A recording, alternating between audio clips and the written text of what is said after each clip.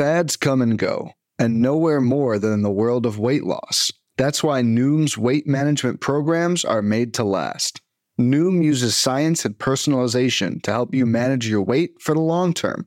Their psychology-based approach helps you build better habits and behaviors that are easier to maintain. The best part? You decide how Noom fits into your life, not the other way around. Sign up for your trial today at Noom.com. That's Noom.com to sign up for your trial today. Before we get started with this episode of Bench with Bubba, I wanted to talk to you about rotoballer.com.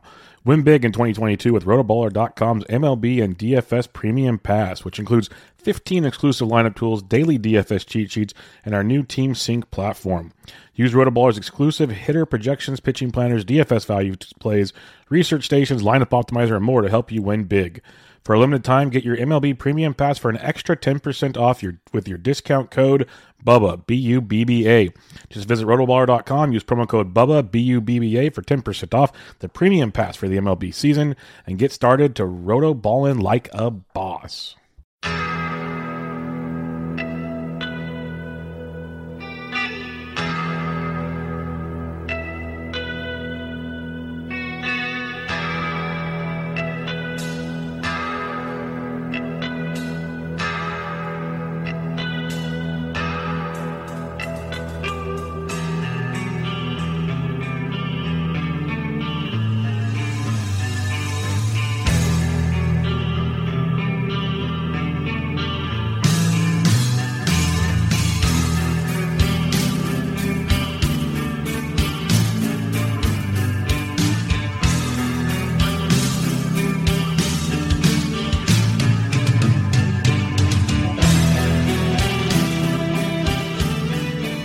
And welcome back, everybody, to another episode of Bubba and the Bloom, episode 7, coming at you with some pitching over and underperformers, some recent news, and much, much more to get you ready for another week of fantasy baseball action.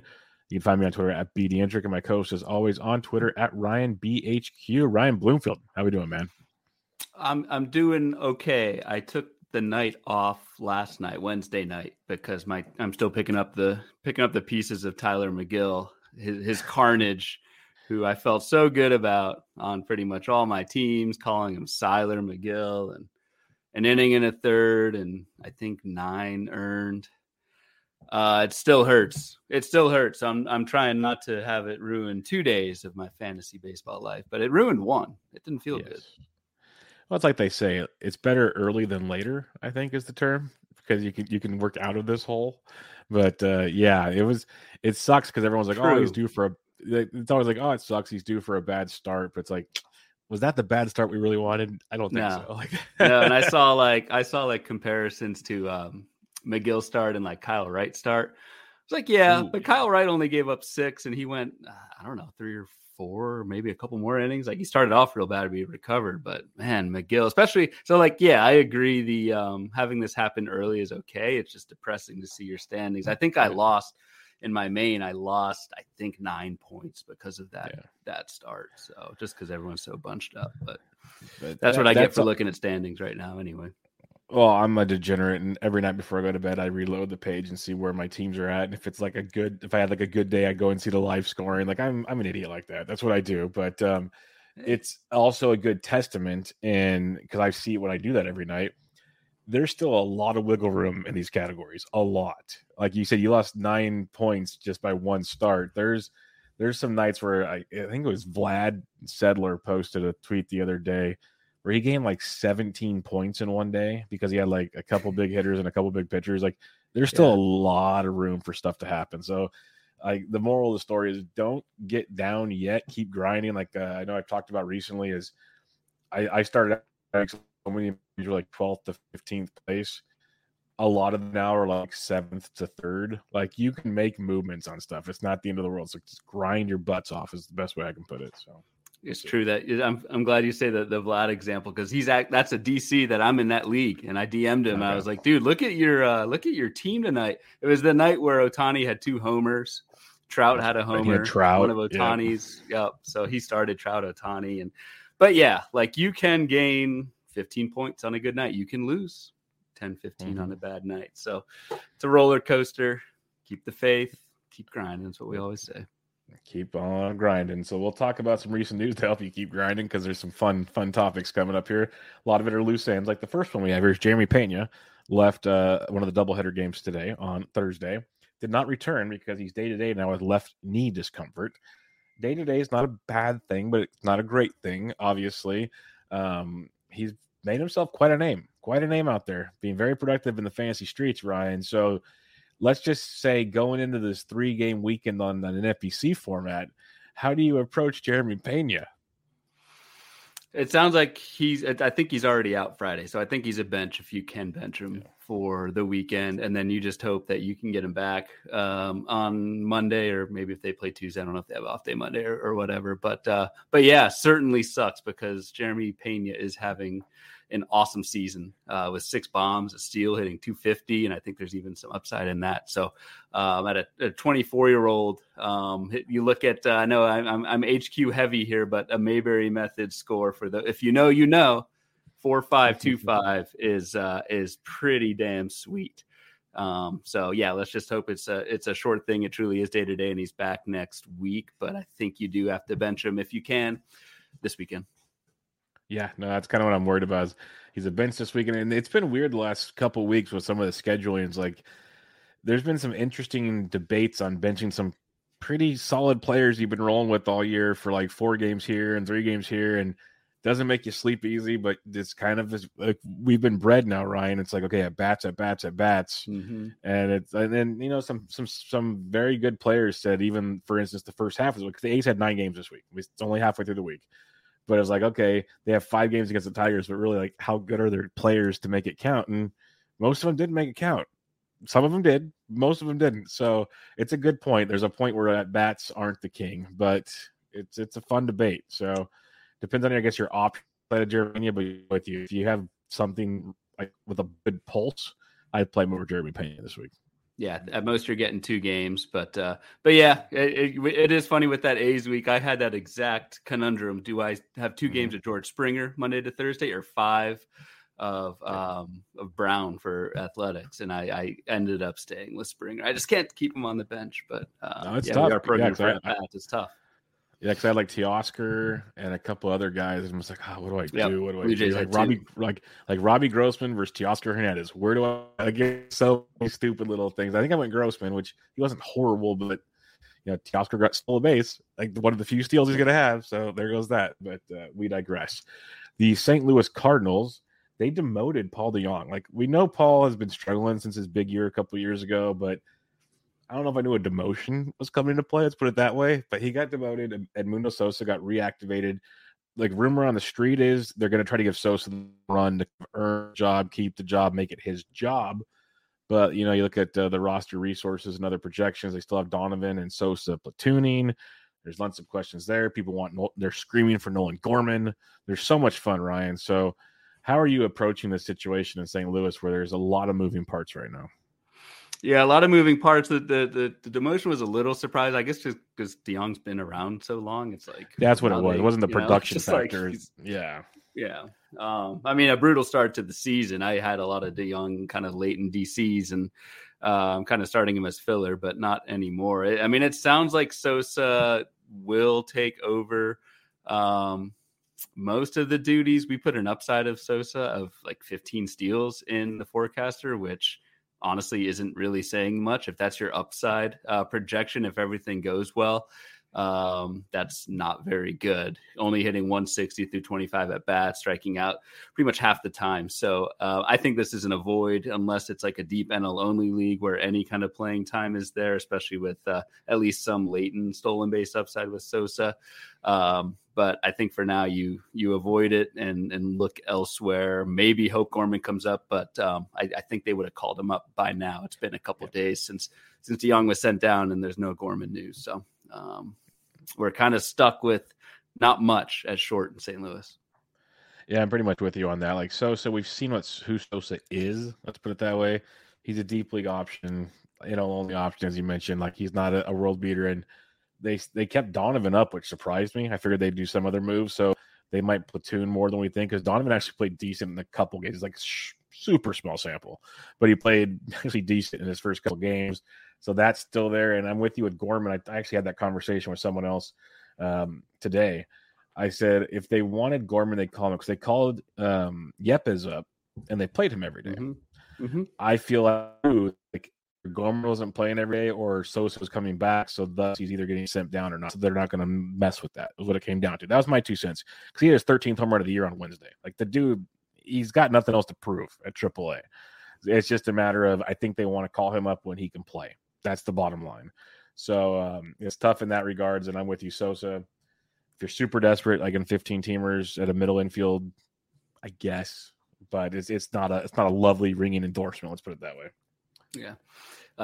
Yep. Full agree. And I do wonder, like, if not now, then when with Gorman? I mean, you mentioned the 13 homers, but hitting what 287, 350 OBP. Like what else does Gorman, unless it's defense, which is always kind of the de facto default argument. With the bat, there's not much left to prove in the minors. Well, and this is the discussion I had. So we went around the Cardinals infield. It's like, okay, he's not playing Goldie at first. He's not playing third for Arenado. So now it's Sosa and Edman up the middle, and Edman's playing great. And they want to give Sosa some run. So I guess it comes down to they give Sosa a few weeks, maybe a month. If he doesn't pan out, you move Edman to short, you bring Gorman up. That's the only thing I can think of. But it's tricky. It's because the outfield's full. Like with Yepes and company, one of them's DHing all the time. So it comes down to that middle infield for Gorman's chances this year, and might mean September if they actually play well. So let's keep an eye on that one as well. Chicago White Sox. We got some good news, possibly, because sometimes when players come back early, Ryan, it's not as great as we actually hope it is. Like it's fun, we get excited. Not always the best thing, but Eloy Jimenez is supposed to be out like 4 to 6, maybe 8 weeks at one point in time. We saw him taking BP, running around. He's posting a dugout scrum, as they say, afterwards. And he told them, and even the club backed it up, he's only out 2 more weeks. So like that return got cut down big time. You're probably happy if you're an Eloy guy, but how excited are you is basically what I'm trying to act, because I'm still nervous coming back this quickly. Yeah, it's always kind of bittersweet when you hear they're going to come back early. You just kind of have to trust and hope that they actually fully are healthy and he's not just itching to get back. We kind of saw this. I mean, for someone so young with him at his age 25 season, we have some precedent here. Last season when he tore his pec and we mentioned they had the funeral in April for him. Yep. He rose from the dead and hit 249 with 10 homers and like 200 at bats last season, and a different injury. This is a hamstring.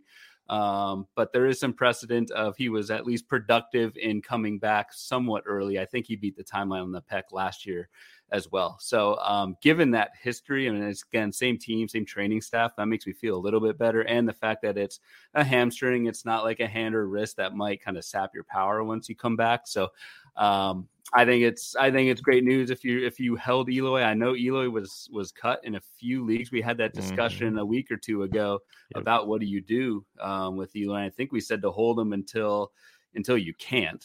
And hopefully now with the news that he's back a couple weeks earlier, you can get him in the lineup and you won't have all those red suitcases piled up a month from now. So I think it's great news. I'm not too worried about Eloy coming back too soon. Yeah, it's going to be fun for the leagues that he did get dropped in, because he did, like we talked about, get dropped. And like we've seen in recent weeks, Ryan, these guys get just massive bids for these prospects, and prospects are super risky. Like we've talked about it before. Like you get your random, like the Adalberto Mondesi call-up season and, Ronald Acuna call-up. Like these dudes beast out. But for every one of them, there's like 12 guys that don't do anything. And it's for us. Like even Fabapalooza a couple years ago, somehow like Oscar Mercado was the big winner, and that just says everything you need to know about that run.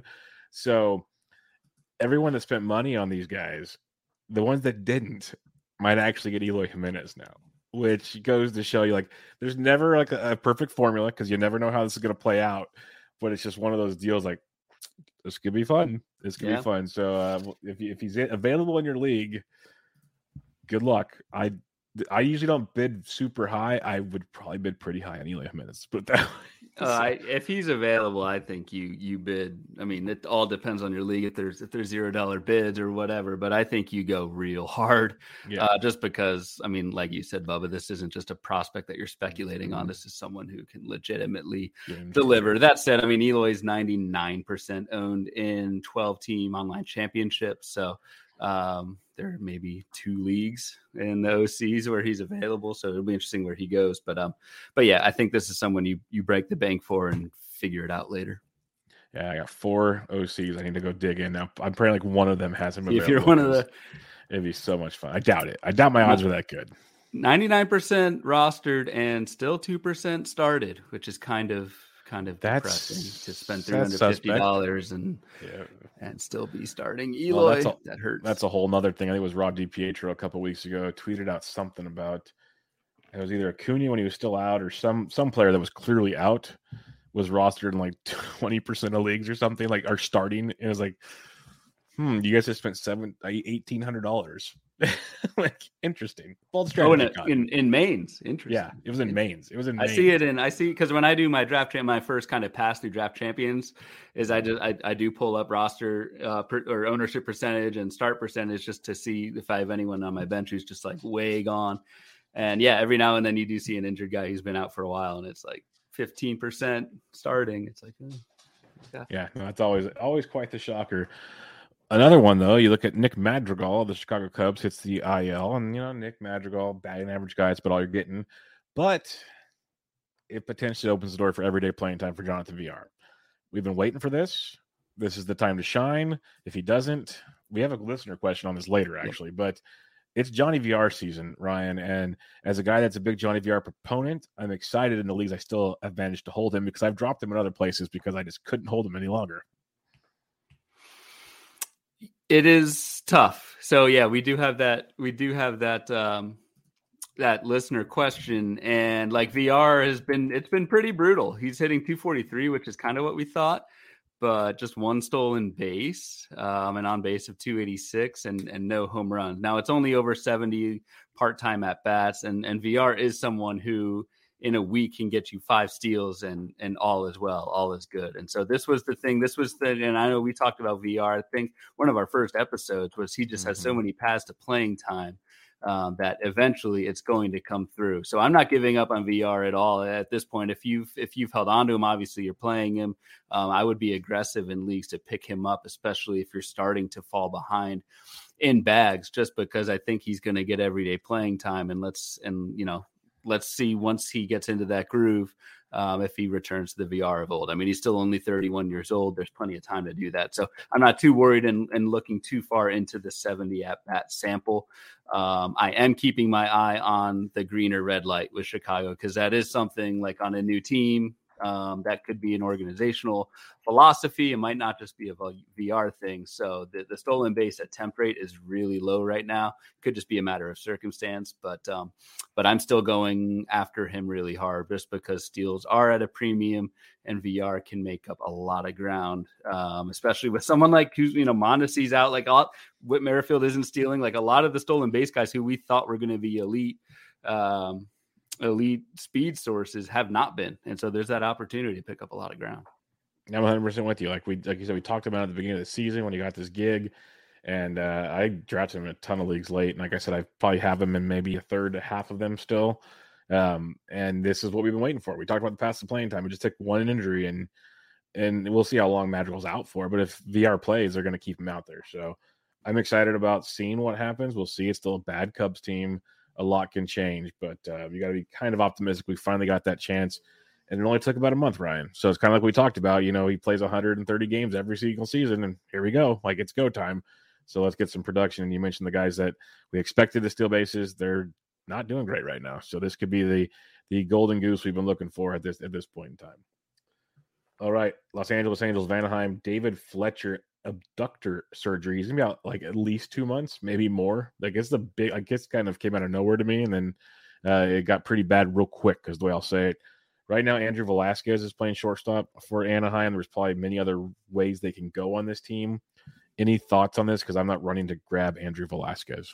No, I'm not either. And I was hoping that it might be Tyler Wade from a fantasy standpoint. Like, that's who you want playing every day. We were just talking about VR speed. Tyler Wade's someone who I always get confused with Taylor Ward, but is not. Tyler Wade's a speedster who had, and I know a lot of this was kind of pinch run duties, but had 13 stolen bases in the second half of last season and just 78 at bats. So let's see where how often Velasquez plays. I agree, he's not fantasy interesting for me. Tyler Wade, I think we'll see. We just wrote this up at HQ. Should see a slight bump in playing time at second base, and then fill in for Velasquez at shortstop. And like you said, the Fletcher injury is I think it's both adductors that he's. It was gnarly. It was a bad deal. Yeah, that sounds awful. And it sounds like an extended absence. So hope it's Tyler Wade. Pick him up if you need steals. Probably not in 12 teamers, but maybe in 15s is probably where you want to draw that line, just because he is pretty deficient in power, but the batting average could be all right. Score some runs on a pretty entertaining Angels team so far this year. Yeah, they're balling out right now. And the good thing is, you mentioned deeper leagues. I have him in a lot of DCs. Like, he was one of my favorite targets late, just because of his multi-position eligibility and the steals upside, similar to VR. Now he's got playing time. Like, here it is. This is what you pray for in these deeper formats, and we'll see if he runs with it literally and goes. We can really, really hope for that with Tyler Wade. A couple other here. Mitch Garver of the Texas Rangers hits the IL. It's a catcher stink, but Jonah Heim, that means he doesn't have to platoon with Garver. Garver's DHing and catching, but Heim's actually been kind of productive. And Ryan, the catcher's position has been just horrific, absolutely horrific. Like, it's been beyond bad. I've been dropping Carson Kelly places and Max Stassi. I dropped actually before he went on the IL, and I love these guys and I could see them being productive, but it's been so bad. Like, is Jonah Heim with a regular gig worth a look in certain leagues right now? I mean, he's hitting 356 with 3 homers. Even if he was hitting 356 with no homers, no runs, no RBI, he's probably an upgrade over whoever the hell your second catcher is in a 15-teamer. But you look at the plate skills with Jonah Heim. I know it's just 45 at bats, but a 17% walk rate. The K rate's elite.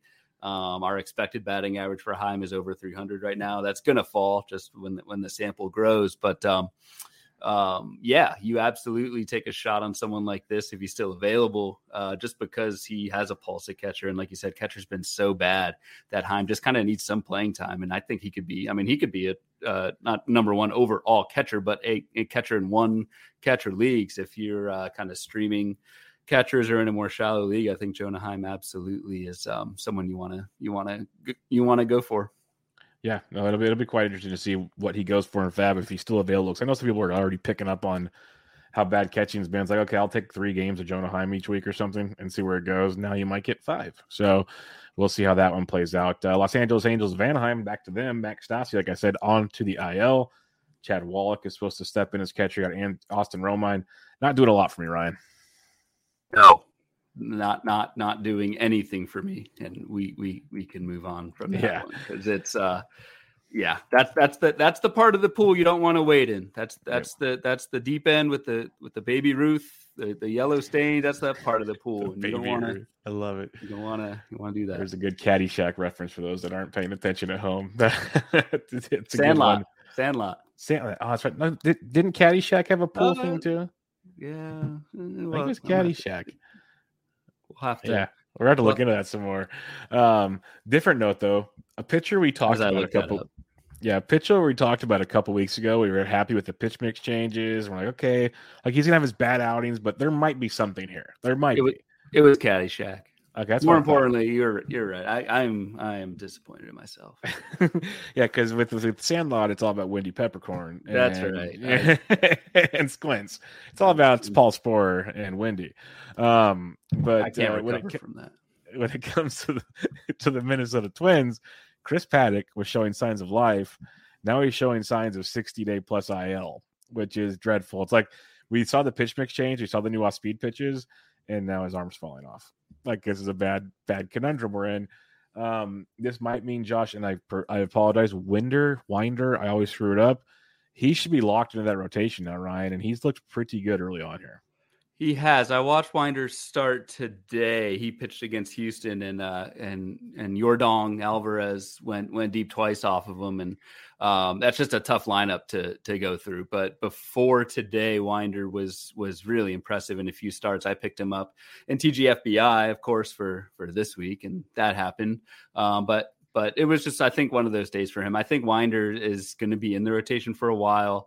You've got his May 1st start was at Tampa, went 6 innings, 7 Ks, 1 walk, and then Oakland, which is kind of a punching bag right now in his second start, 8 Ks, no walks, but you're doing what you're supposed to do against that. And then as a prospect, we gave Winder number 3 starter upside in rotation. So not going to be like an elite kind of game breaker, but someone in 12s and 15s that I think is going to give you good ratios, pretty good Ks. And despite today's start, it's someone who you want to target, especially with Paddock being out so long. I think Winder's going to be there for a while. Yeah, it looks good for Winder, because I've had this discussion with Toby on Tuesday. I was like, I was kind of out on him. I didn't know how it would go, and like literally less than 24 hours, there goes Paddock, and yep, missed that boat. Missed it in a big way. Paddock was one who, I know velocity talk, it's so overblown, but Paddock was one who had, I think, a 2-mile-an-hour drop in fastball velocity, and didn't end well. Yep, did not end well at all. Speaking of Minnesota, we'll stick in Minnesota. Carlos Correa, we know they said he doesn't have like a serious injury in his finger, but they still put him on the IL to let him rest up. Royce Lewis got the call. Royce Lewis has been crushing AAA. You'd have to think when Correa comes back, Royce Lewis goes back down. But how do you what's your thoughts on that whole situation? Because Royce Lewis, he hasn't like burst onto the scenes in the bigs, but he hasn't like drowned either. Like he's still kind of staying afloat. But you'd imagine Correa is just walking right back in, and I don't know where Royce goes after that. Yeah, I mean, I think Royce Lewis is going to really have to make a strong case to stay in the lineup. And even then, like when Correa is back, he's in.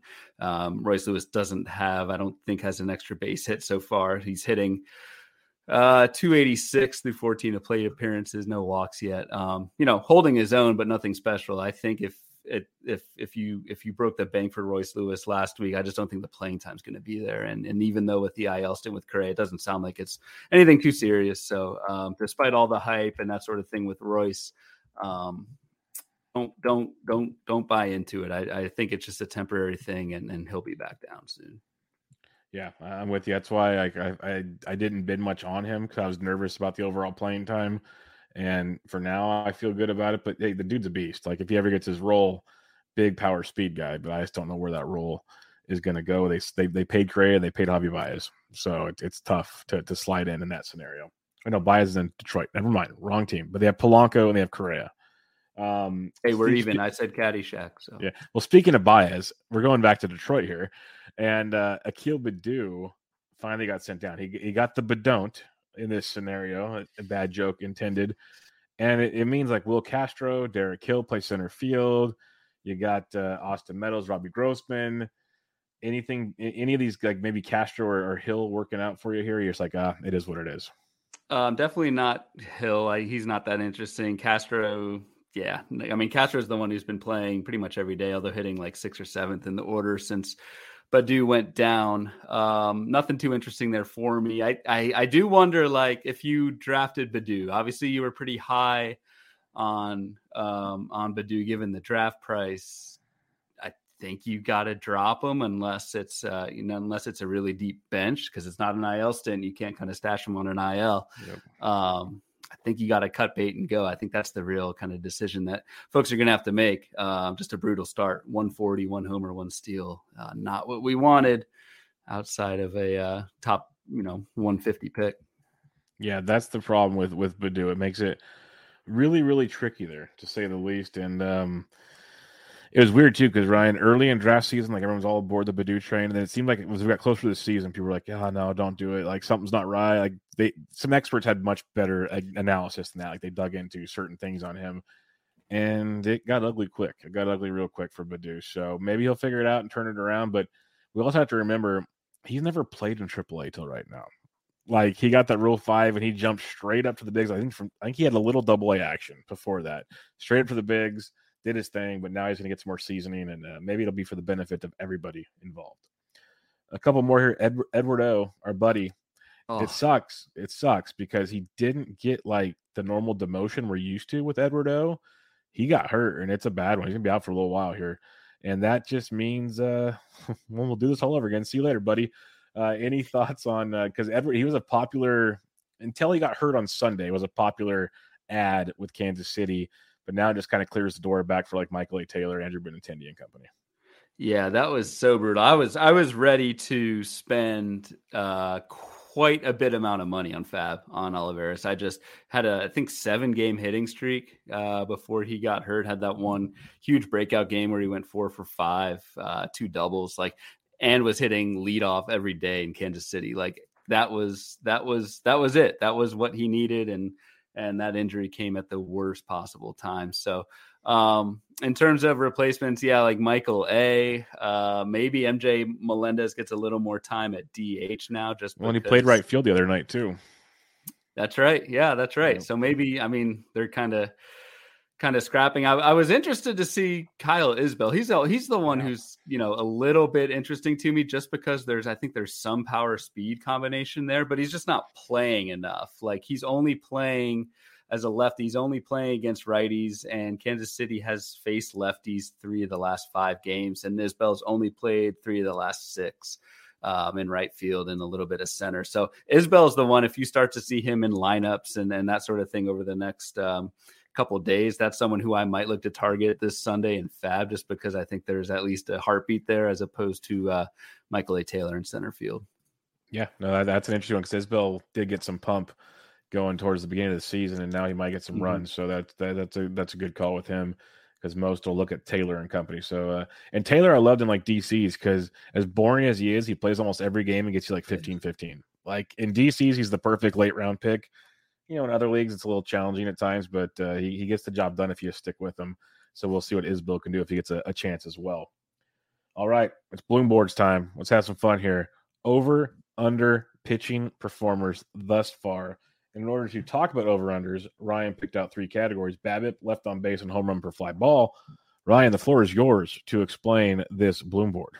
All right, over/under performers. We're also gonna keep with that over/under theme tonight and make some calls, hold ourselves accountable, and let's see who wins this thing, because we're gonna do an over/under of a 3.75 ERA for whoever we talk about for the rest of the season, starting today through the end of the year. But yeah, to kind of set the floor for some of these boards, the 3, what I call them, basically are luck factors for pitchers. And there is some debate about this. I do believe there are some pitchers, like Walker Buehler comes to mind, that can consistently outpitch their skills. I don't think that's a skill that most pitchers have. I think on the aggregate, at the macro level, and years of research at HQ, this holds up, is pitchers have very little control over batted balls outside of ground ball, line drive, fly ball. So BABIP, left on base percentage, and homer to fly ball are things that typically regress to league average and don't follow a pitcher's baseline. So what I mean by that is if somebody gives up, the league average homer to fly ball rate right now is 10%. In the majors, if there's a pitcher who had a 15% homer to fly last year, 15% homer to fly 2 years ago, our research has shown that he's still more likely to fall back to league average 10% than to keep that 15% homer to fly. So what I did with these is I used those 3 luck factors, and I went with 16 overperformers, 9 underperformers who are hitting the trifecta. So these are guys who have luckier than average BABIP, luckier than average left on base percentage, and a luckier than average homer to fly. And then for the underperformers, I did the opposite. So some really interesting names. The overperformers all have ERAs like under 3, because when you are this fortunate with your batted ball luck, it's really hard to not have a bad ERA, even if you don't strike anybody out, which some of these guys might not. Well, it's so fun to see this because, he is on the underperformers list. I wanted to double check. I was going to say Brandon Woodruff is like the great example. You even tweeted out stuff today, and I've seen other stuff tweeted out recently, is people look at like just this one line, but it's like you look at BABIPs, you look at left on base rates, you just Woodruff, we'll get into him. It's not even close to the norm for him, not even close. But he's still striking everybody on the planet out. So like I'm confident in what's going on there.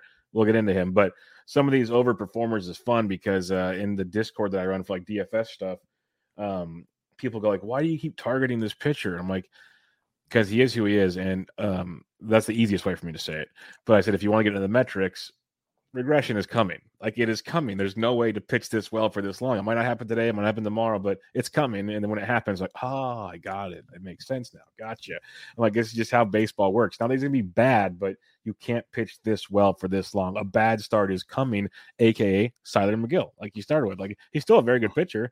The bad start was coming. You had to bring him back up? Man, it was an easy example. It was an easy example. That's all I had to say. I apologize. I have him rostered too. If it makes it feel any better. It's just it's part of the game. You hit the nail on the head. And the big thing too, like, and the reason why we're talking about this now, it is, we heard all April how it's only April, it's a month, let this thing wash out. If you're in a trading league, people are starting to get a little itchy. They're starting to feel really good about their pitchers that have pitched absolutely great. And they're starting to get a little itchy on maybe that Brandon Woodruff, who has been terrible on the surface, but seems like the same exact guy beneath the surface. So it's around this time of year when I think you can really kind of hit this trade market and target some of these guys or sell some of these guys. And the reason why we're picking like a 3.75 ERA is, like, it's easy to say. Anyone in the world can say Zach Gallen he's not going to maintain a 0.95 ERA. Right. Corbin Burns in his best season could not maintain a 0.95 ERA. That's not what we're saying.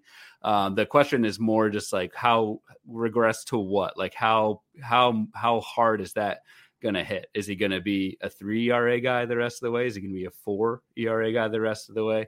I think that's where we really kind of want to dig in and see the true skills of some of these guys. For sure. Definitely. And and it's like you're saying and I've told people this, like, well, I say regression, but there's positive, there's negative.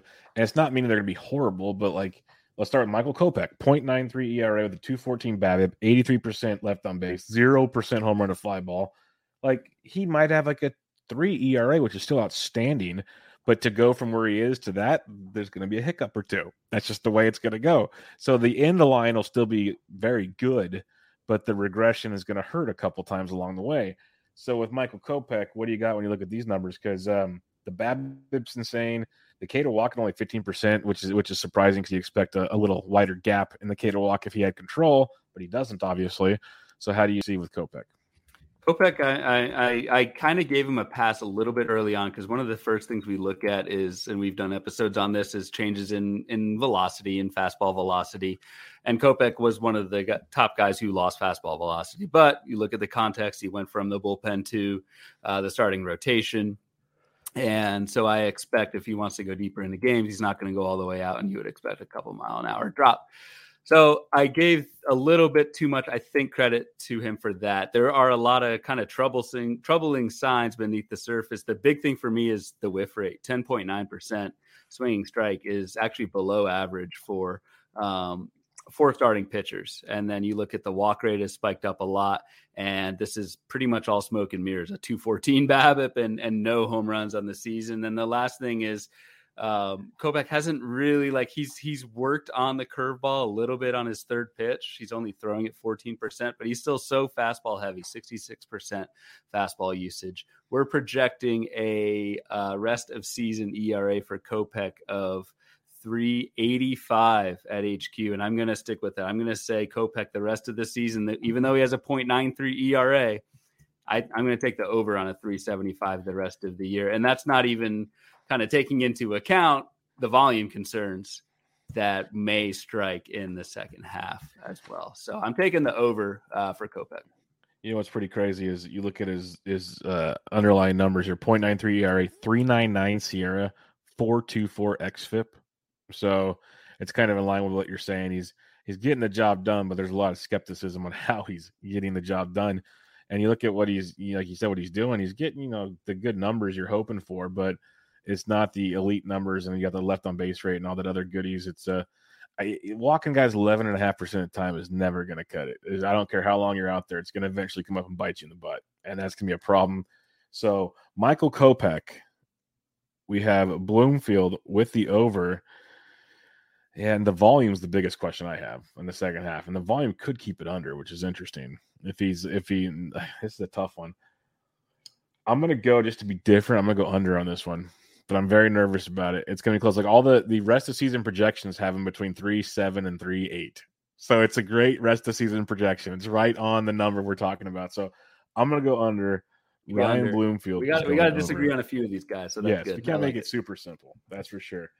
Let's have fun with this next one. I'm not going to go down the list for all of these. Ryan tweeted this Bloom board out, but this is a fun one because I think we've talked about him at least every other episode now. Michael Walker, the dude, like you got me turned on to him before the season started as a late round pick because he has the 2 starts in like leagues. I'm like, okay, cool. I got my 30th round pick. I was taking him everywhere. It worked out great. It worked out just like planned. The thing is, he's still doing it, but it's confusing because it's a 162 BABIP, a 94% left on base. Hate to break it to you folks, not sustainable, and an 8% home run to fly ball. So, and an 8% K to walk. Like this is just abysmal numbers in the grand scheme of things. So I know my answer already. How are you looking at Michael Walker?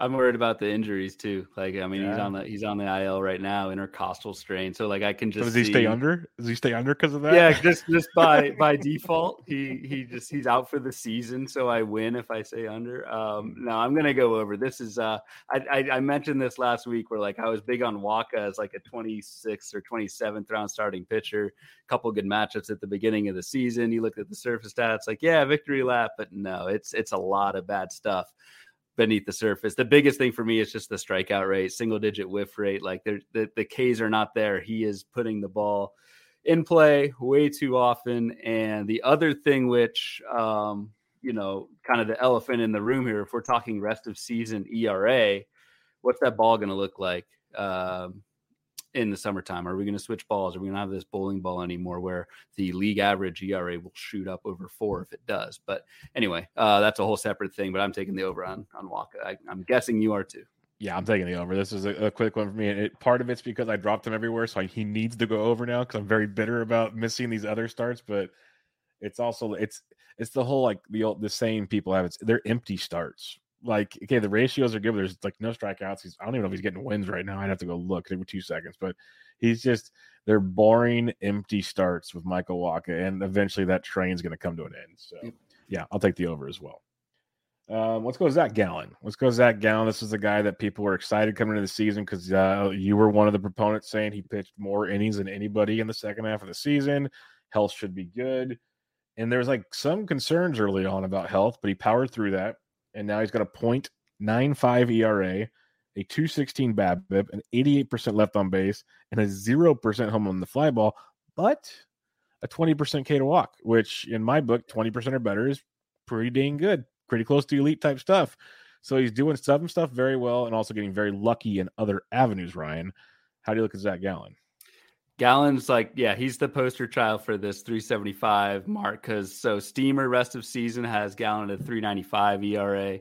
Zips has Gallen at a 383 and then the bat at 373. So all the projection systems on Fangraphs are right there. For me, I'd like to see a few more whiffs, but I'm taking the under. I think Gallen's good enough to hold this under with, like you said, Bubba, the key metric that I'm looking for. And if you've just got one metric to look at to evaluate these guys so far, it is that strikeout minus walk rate, and 20% is really good. A lot of that is driven by, I think, an unsustainable walk rate. Like the control's been really good for Zach Gallen, 3.7 walk rate when in his career he's a 9% guy. So I think the walk rate's going to come up, but I do think he's capable of missing more bats than he has been so far this season. So I'm taking the under on Zach Gallen, maybe like a 350-ish ERA for the rest of the season. Obviously nowhere near .95, so a sell high, absolutely. But your trade partners are smarter than they used to be as well. Like everyone knows Zach Gallen is not this good, but I think 350, I think he beats those Fangraphs projections.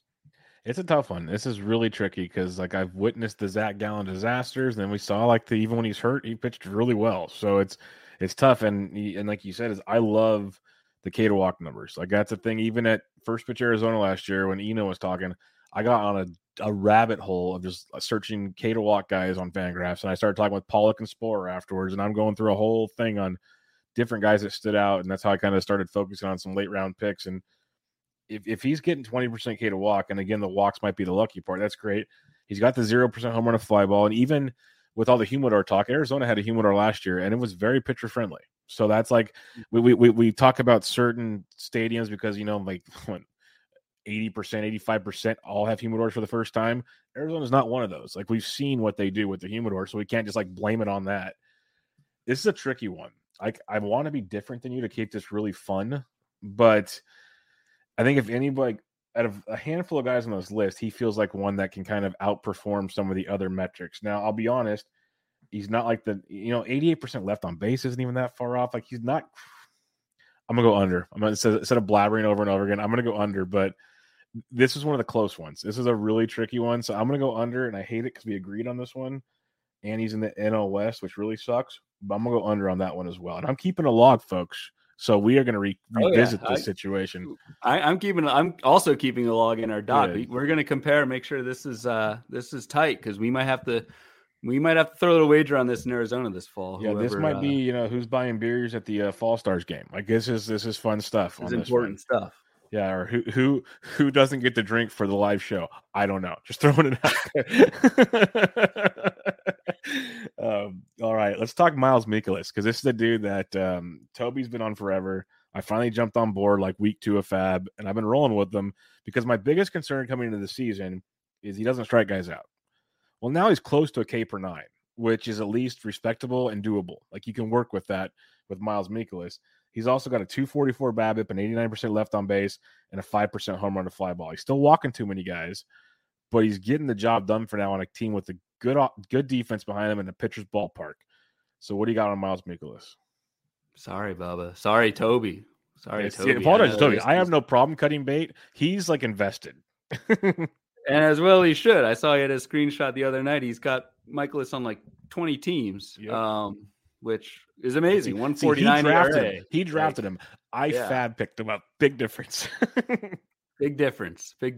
I want to believe that there's some change here. Like, yes, there's some uptick in walk rate from 2021. In strikeout rate, and there's some pitch mix change there. So like you're starting to kind of build towards that. He's throwing more sliders, throwing more curveballs this season, but you look at the swing strike rate, 7.5%. I mean, he's not missing anything. And, he gets ground balls, but not to an extreme, it gets a lot better once you're over like 50, approaching 55%. And Mikolas is only at 48.8% right now. So, all the projection systems have him right around 4 ERA the rest of the season. And so that's where I'm going to side. I'm taking the over 375.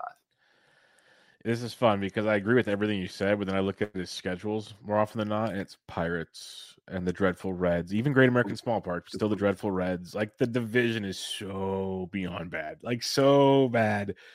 And oh man, this is tricky. Because the one thing Mikolas did well, he didn't strike guys out, but his ratios were always pretty good. So you took the over. I'm going to take the under. Take the under, and I don't like it at all, but I'm taking the under because I think there's something here. I agree the swinging strike rate is less than ideal in a big way. But the pitch mix change and the ability to strike guys out, I'm going to take my chances with Miles Mikolas on this one. All right. You're wrong, but that's I could be. Because I think some of that you're trying to be a little different. How about these next couple of ones? You'll go first, and then I'll rebut. Well, I'll let you pick the next one. I'll let you pick. Oh man! All right. Yeah. Overperformer. Let's go Joe Ryan, who I'm fascinated in. So some of these guys, like Urias, is on there. I think Urias goes under just because he's kind of outpitched it before. Joe Ryan's someone I'm really interested in. I don't have any of Joe Ryan. Excellent start, 2.56 ERA. How much of that is driven by a 2.28 BABIP, a 5% homer to fly? What do you take? What are you thinking with Joe? Man, I know it's not always the best to look at like those long-term numbers. Like, you got that 2.56 ERA. He's got a 4.3 xFIP. Like that's a jump. And Sierra's even high. And you look at just the overall metrics. 12% swinging strike is outstanding. Not gonna knock that. His contact rates are pretty low. He's getting guys to chase outside the zone. Ooh, this is tricky because he gets away with the fastball. In his last couple of starts, he has not gotten away with the fastball, but he keeps the ball in the ballpark, as you mentioned, the home run to fly ball. This is a tricky one. With Joe Ryan, I am going to go over 375. I think there's going to be some hiccups in that division. I'm going to go over 375 with Joe Ryan. What say you?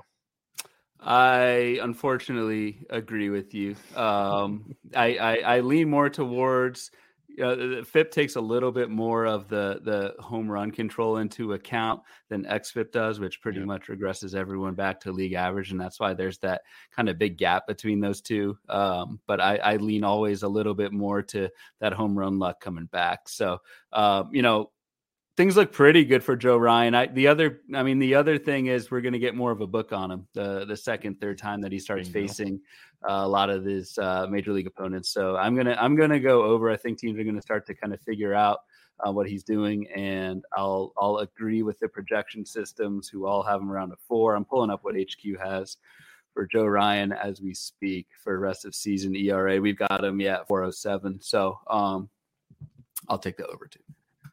All right, let's have some fun with this one because I was out all draft season on Pablo Lopez because of his shoulder injury. He was just a cross off my list. I'll go on elsewhere, is what it is. Boy, have I been wrong. That's just the best way I could put it. An ERA of 1, 247 BABIP. That's good. It's not horrible. He's not getting super lucky. It's good. 88% left on base, 4% homer to fly ball. Pitches in a very good pitcher's ballpark. Got to remember that too. And a 20% K to walk. An ERA of 1, not sustainable. But ERA of 3.75, Ryan, that is the question.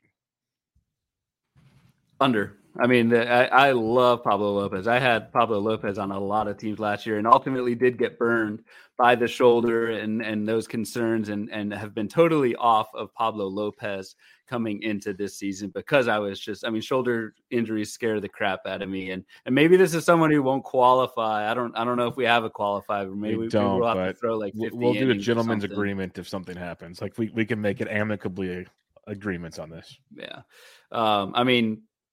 Lopez started out rough 2019, but in 2020, 3.61 ERA, 3.07 ERA last season, and swinging strikes are up. He's got great movement on the cutter.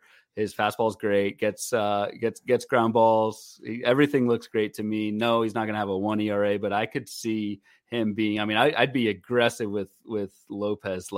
I think he's going to teeter on a 3 ERA the rest of the season. So I'm a big fan of Pablo Lopez. I think he's going to crush at 3.75. Yeah, I'm with you. That's what's frustrating because I loved Pablo Lopez last year. Everything about the guy. It was just the reports on the shoulder injury. I'm it terrified me. Absolutely terrified me on what's going on. And it's like the old Pianowski and everybody else. Any smart analyst goes guys are getting injured already. Why draft an injured player?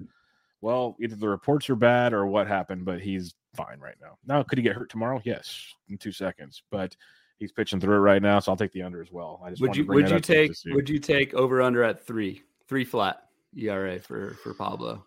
I'll take over. All right. So we'll say you're over on that one with 3 ERA, just so we're a little bit different. Yeah, three's tough. Three's tough. Three's really tough.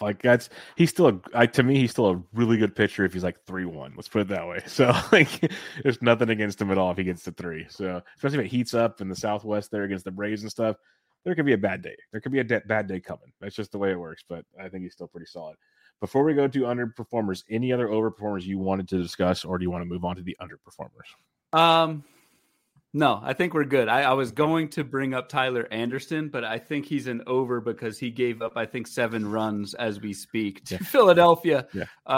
And so that's already starting off not well. So the regression train came early on this one. It's already arrived.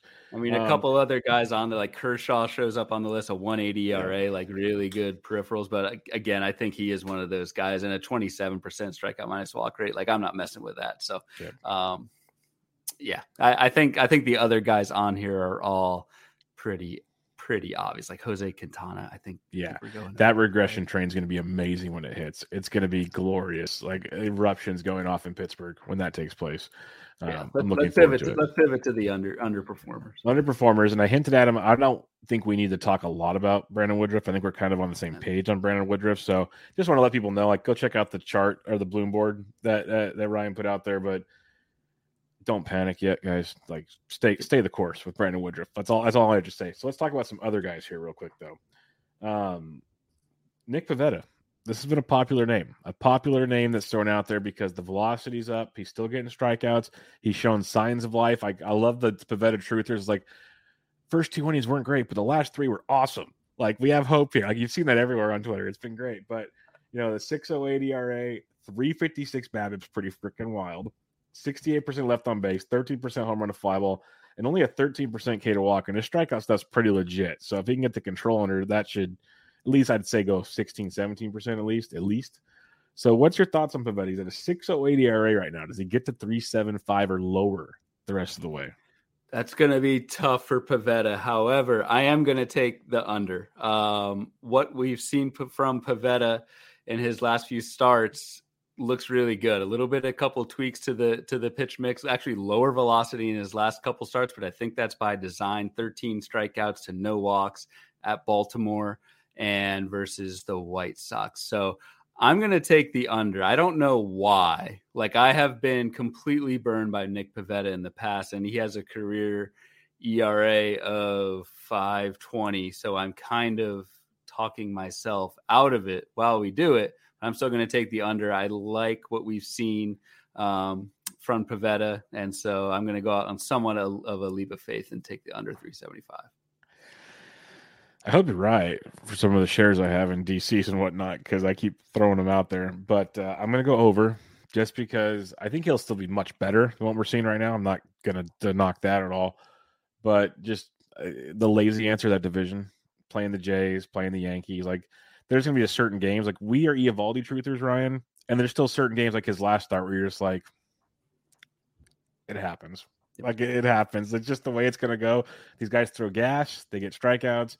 Every once in a while, you miss your location enough, and these big boys in the East are going to take you to town. It's just how it's going to go.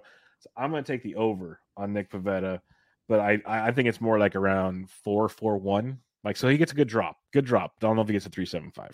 So that's my call. Yeah, I'm already not feeling good about that one, but that's okay. I'll stick with it. You never went on a limb. I'll give you credit. Let's have some more fun with this. Let's go to everyone's preseason favorite, Mitch Keller.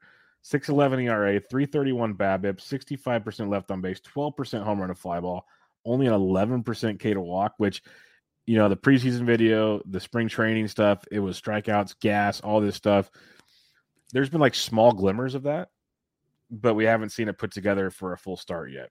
So are you optimistic or not? I'm not, and I really did want to. I did kind of fall for not just fall for the video, but fall for kind of the sustained velocity, which I mean, Keller has held the velocity gains this season. What I like to see though, with just not just the fastball velocity, but is it leading to more strikeouts? It's not. Strikeout rate is flat at 19%. Is there, maybe he's getting a little bit unlucky? Is he getting more whiffs than he did in the past? Technically, yes, but he went from terrible 8.2% swinging strike rate last season to just bad 9.5% this season. So despite the increase in velocity, I'm just not seeing it from Mitch Keller. I want to believe it, but I think he's more of a kind of mid-4s ERA guy, and almost kind of a streamer at this point, depending on matchups in that division. So I'm definitely taking the over with Mitch. I'm going to take the over as well, and you hit on all the big points. So what I want to mention is we said it with Pavetta, like you took the under, I took the over, but I said like a good 4.1. You even said with Keller, like, 4.1, 4.2. That's still a very good regression from where they're at. So that makes them at least, like you said, right. Streamer options. It's the old saying, like with the guys that start the season well, start the season bad, well, you don't get those stats. You're looking for what's going ahead. So these guys might not be great, but you might get some much better starts than what they've been producing. So and you look on the surface, I agree. I mean, you saw Mitch Keller last year, 6.17 ERA. You're someone in your league says, oh, he was this idiot Bloomfield said he's a sleeper, and so I'm going to pick him back. I'm going to pick him up. I'm going to draft him. 6.11 ERA. I'm cutting bait. He's going to be a lot better and has been a lot better than what we've seen so far. It's just league average or 375. That's a lot to ask given what we've seen. Yeah, so exactly. So that's why I just want to clarify that, because I'm like looking at this underperformers list. And I think they're all going to be better, but I'm trying to find one where we're like, besides Brandon Woodruff, that's like, okay, we're all taking the under on this one. It's tough to find, but I think they're all going to be better. Let's put it that way. Let's talk Steven Matz. He got a bunch of strikeouts on Thursday. Didn't quite get the performance you would like in the end, but a 7.01 ERA with a 3.95 BABIP, 62% left on base, 18% home run to fly ball. But again, the 19% K to walk is near elite. And he showcased that again on Thursday. St. Louis, Pitchers Park, good defense. Do we expect enough positive regression from 7.01, though, to get to 3.75? I think barely. And maybe we should have gone like 4 ERA for some of these guys. Yeah, we might have more involved for sure. I think Matt's is at least close enough that I'll say with a little bit more luck that he'll get under 3.75. Most of the projection system, Steamer's got him at a 3.91 ERA for the rest of the season. But today was like a microcosm, gave up of his season, gave up, I think 3 runs, but 7 strikeouts, no walks. The swing strike rate is way up from 9% up to 12% this season. So I like what I see with Matt. You mentioned the defense. I think he's going to be close enough that I'll mix it up a little bit and go under. And that's huge, under 3.75. That's an ERA cut in half of his 7 right now. So I'm not worried at all about Steven Matz for the rest of the season. Yeah, I think you can go under too. At worst, I think you're going to get a very, very solid pitcher the rest of the way, especially in like 15 team or deeper. He's probably already rostered. I'm not going to be silly, but he's going to have some 12 team viability coming forward here for sure. So I'll take the under too. I'm giving you the option right now. We could do this at this moment. I drew a line in the sand on my chart here. For the overperformers, we can keep it at 3.75. Do you want to go 4 for the underperformers? We can redo our 3 guys we talked real quick. Let's do the 4. Okay, so Nick Pivetta over under 4. I had under 3.75. So thanks for the cushion. So you're good. With the 4, though, I'll take the under as well, because that's where I was saying he's like close to like 4.1. So I'll take the under. I'll get a little more aggressive with Pivetta and go under 4. Mitch Keller over under 4. Said mid 4, so I'll stick with that. Yeah, I'll stick with over just because he's going to be better, but I still expect a few blowups. There's going to be some Mitch. That's his biggest thing. When he can't locate, the fastball gets hit. That's just what Mitch Keller does. Now, the fun one, Steven Matz, we both took under 3.75, so I think we're good there. But I wanted to change it for one of the last ones we'll discuss here because it at least brings these guys back into question. And I wanted to bring up German Marquez because we already know that German Marquez, Coors Field, like that's simple. We've seen seasons where German Marquez on the road's elite, at home's rough. We've seen the home be okay. Like we've seen up and downs with German Marquez. But when he's on, he's a very, very good pitcher. 6.47 ERA, 3.65 BABIP, 11% K to walk is way below the norm for German Marquez. 22% home run to fly ball.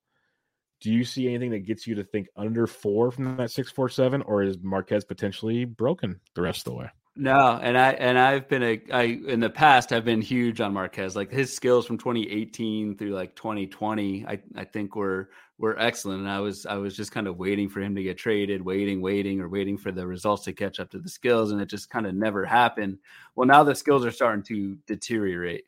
You look at the swinging strike rate, which has always been above average, always been over 12%, is down to 8.8% right now, and the whiffs have tanked as well. So he's kind of deserved the lack of strikeouts, and I don't see too much of that coming back. So I see kind of more of like a Mitch Keller type mid-4s ERA for Marquez the rest of the way, and that's something I never thought I'd say a couple years ago because I was super high on Marquez.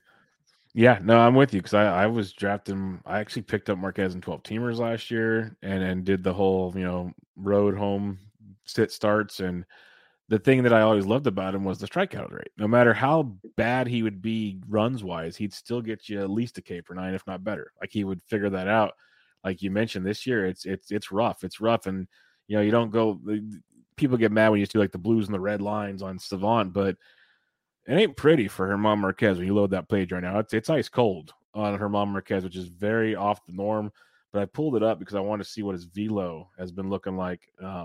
And this year, fastball's at 94.7. He was 94.8 last year, so that's about the same. But he's given up a 4.04 batting average on the fastball this year, 3.36 XBA. Last year, 2.75. Like that's a big difference.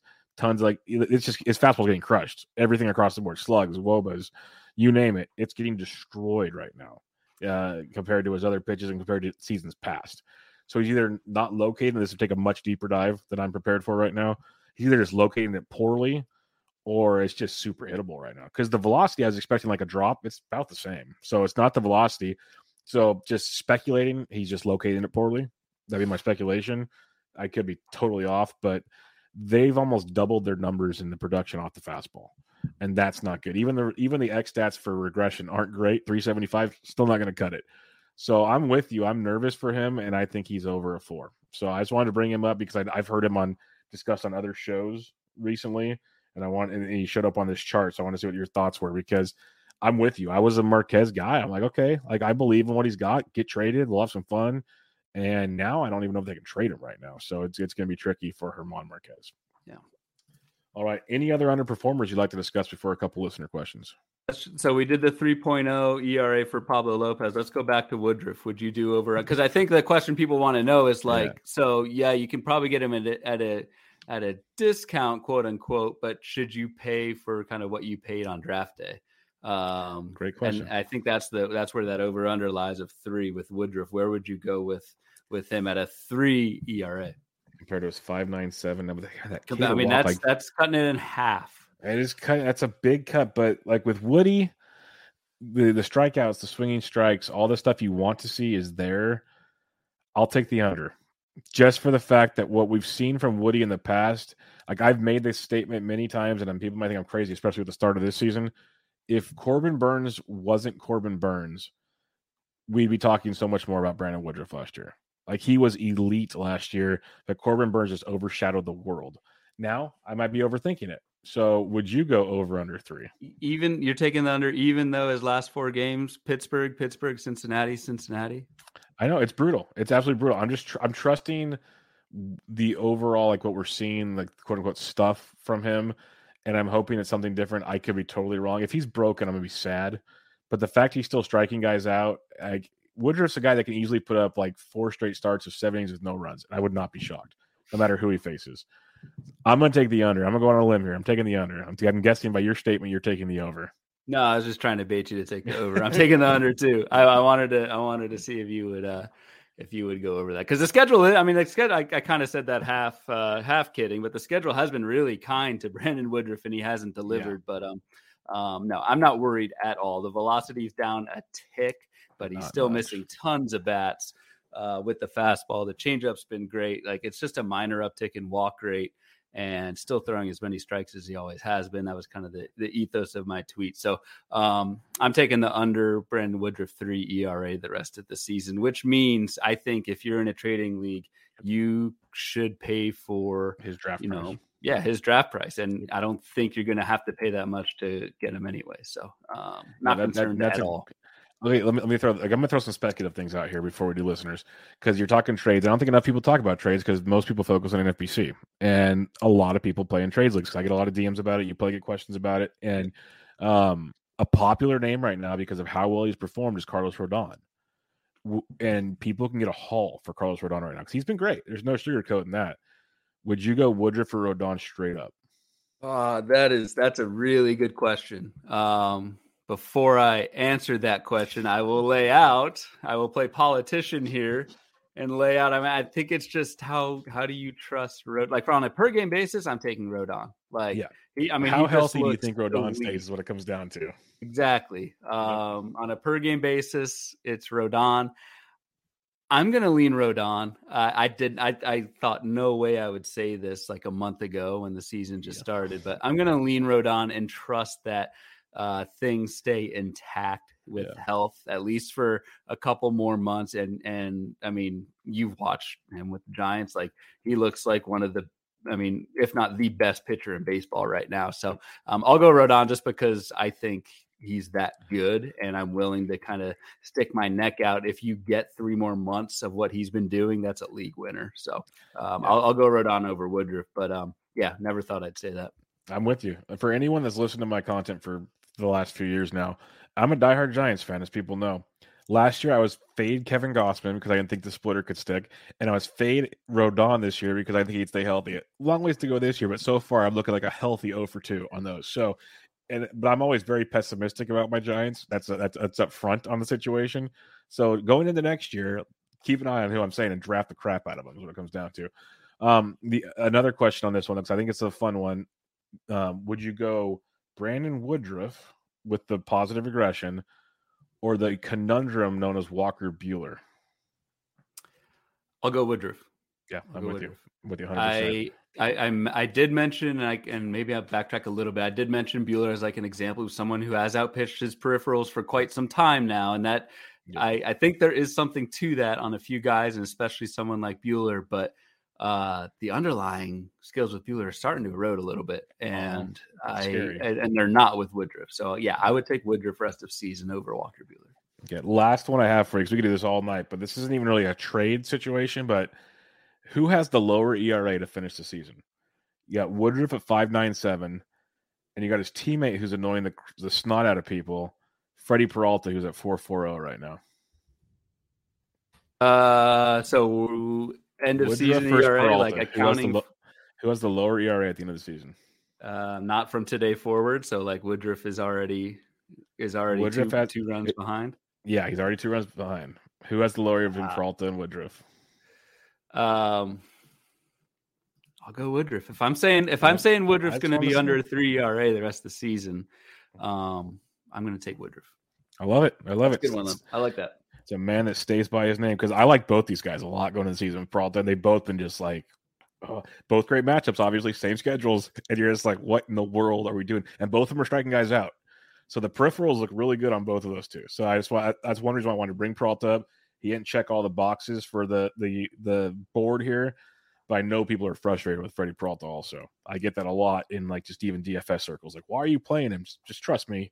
He's better than what's going on right now. Woodruff's much better than what's going on. Peralta's still better as well. Like I think Peralta didn't make it because of the left on base, because of the homer to fly is only 4%. He's been really lucky with the home run luck, but the BABIP and left on base have been brutal. So perfect. All right, we got a couple listener questions, and we'll rock on out of here.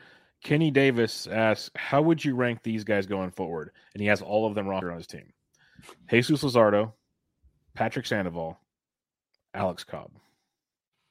I'll go Sandoval, Cobb, Luzardo. I was going to go Cobb, Sandoval, Luzardo.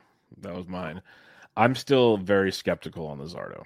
We both have him last. Yeah, the walk rate for me is a concern. The stuff's elite, but the control is a whole other spectrum with him. Yeah. He kind of is what Freddie Peralta was like a year or two ago.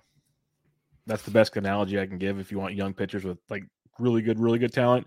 You just got to fine tune that a little bit more. Yep. And from like a volume standpoint too, he's never thrown 100 innings in the majors. I know kind of a little bit both sides, double-edged sword. Like obviously volume's a concern with Alex Cobb as well, but I think he strings it together just enough to keep there. All right. The listener question made on VR earlier, Eric Samolsky, multi-winner FSWA Rider of the Year type candidate goodies. Let's talk about VR. I know people were in on him preseason, but he's been brutal. Horner injury just opened up Time Horner and Madrigal. But will it? Is it even worth it? I think it is for now. Like, run with it. If it doesn't pan out, so be it. But tell me who else you're picking up that could do what VR can do. We talked about at the beginning, but it's tough. That's exactly it. Like, how many difference makers are, if he's available on your wire, how many difference maker? I mean, VR's been a $35 player twice already, with the 60 steals in 2016, the 40 steals in 2019. Like, that just does not show up in Fab. And so you need to take a shot. And if it doesn't work out, if he does get this extended playing time, it's been 2 to 3 weeks and there's still nothing there. You could be a little bit more aggressive with the drop, but like I said earlier, it's been intermittent playing time. Let him get in the groove now that he's going to play every day, and let's see what happens over these next few weeks. But I would be aggressive with VR. All right. Mike John Ray asks, Spencer Strider, could he be valuable in 12s? I think he can be. I think he'd be very valuable. But I think your dog thinks he can be too. They have some stride. They're striding towards the door right now. I think someone just knocked on the. It's all good. I get it all the time. I like Strider a lot. I picked him up in a lot of leagues. I actually had him a couple weeks ago. Picked him up in some more this week. I'm still speculating, but I think there's something coming there that's going to be fantasy goodness. I might be overconfident. What's your thoughts on Spencer Strider? No, things are going according to plan with Strider. Like his last appearance, I'm not going to say start, but his last appearance was 69 pitches against Milwaukee, 8 Ks, 4 innings. Like he stretches out just a little bit more, and I think you're golden there. I mean, the swinging strike 16%. He's throwing gas with a 98-mile-an-hour heater.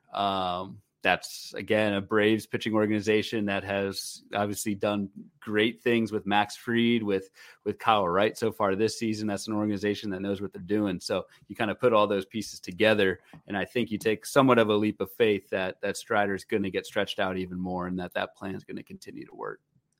Yeah, what do you mean they know what they're doing? Kyle Wright just got shelled, Ryan. Like we can't be right. doing this. Right.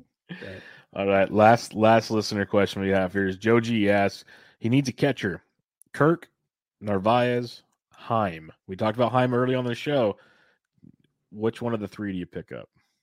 I'm taking Heim, and we hit on him earlier. With Kirk, it's more like I think Danny Jansen's going to be back pretty soon. It sounds like from that oblique, so I think that's gonna start to cut into Kirk's playing time. And Narvaez is just kind of okay, 250 batting average, 2 homers, kind of is who he is at this point. So I'd go Heim in the short term, and then if you need to keep on going, Joe, like, you know, even if Heim goes back to kind of being the second catcher in Texas, just start streaming those second catchers and look at the weekly matchups. Who's playing? Who's got 7 games? How much are lefty righty? Because a lot of these catcher platoons are lefty righty, and you can kind of do it on a week by week basis if you're willing to put that time in and do it. I've done that on a lot of teams where my second catcher is just kind of a throwaway, and I'm just streaming based on matchups that week. 100%. Like, and the bad thing is I love all these catchers, like especially preseason. I think Kirk's the better hitter. Jansen's been playing well though, and he's coming back, and they want the defense. So you're right, he's going to get the time. The thing with Narvaez, which is frustrating, him and Caratini are almost in a 50-50 platoon. Like it's not even almost righty lefty; it's almost straight up 50-50 with them, and that's the frustrating part. It's working out well for him because it keeps them both healthy and they're playing. So you got to go Heim right now, like we talked about. If he can play even 5 out of 7 days a week, like you take that and run with it, see where it goes. If you got a platoon later, the one thing I'll say, you didn't mention him, so he might not be available, but I don't do a lot of prospect ads, but if MJ Melendez is available, please grab him. That's the one thing I'll say. Like he might not be, he probably should be gone by now, but just in case, I want to mention it because I think he's going to play nearly every day. The fact they put him in right field, they're DHing him. They are trying to find ways to keep his bat in the lineup. And that's like we talk about it in the preseason, like the JTRs and all these guys that can DH, play first base, like they play 150 games a year at catcher.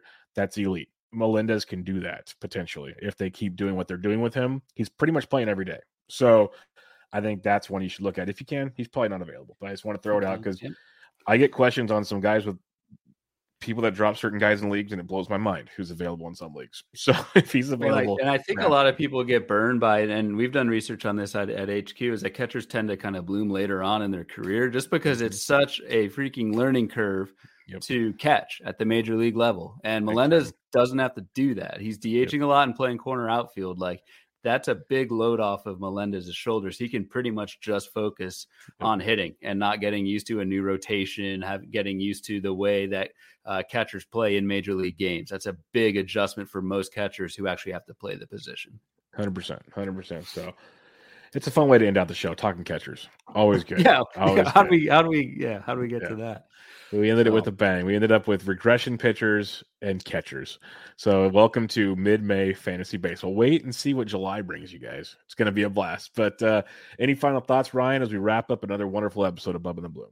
No, man, I think except for my Pavetta pick, I'm pretty confident you're going to be buying me beers in Arizona, either during the show, during the live show, or on the course. So I'm feeling pretty good. If it means that we're in Arizona hanging out and drinking beers, that's fine. I'll take that. I'll take that loss, and we'll have a blast with it. But I have a hunch we might be playing more games along the way because I'm very competitive. So we might be having to do some more Bloom board games. This was a fun little twist on it, besides just the analysis part of it. And we might have to have some fun with this one going forward. So we'll see what happens. But we'll wrap it up there. Make sure you guys follow Ryan on Twitter at RyanBHQ, and always work over at baseballhq.com. I'm on Twitter at BDintric, and we'll be back with you guys next week with another episode of Bubba and the Bloom. This was, though, episode 7, your pitching over and under performers. Catch you guys later.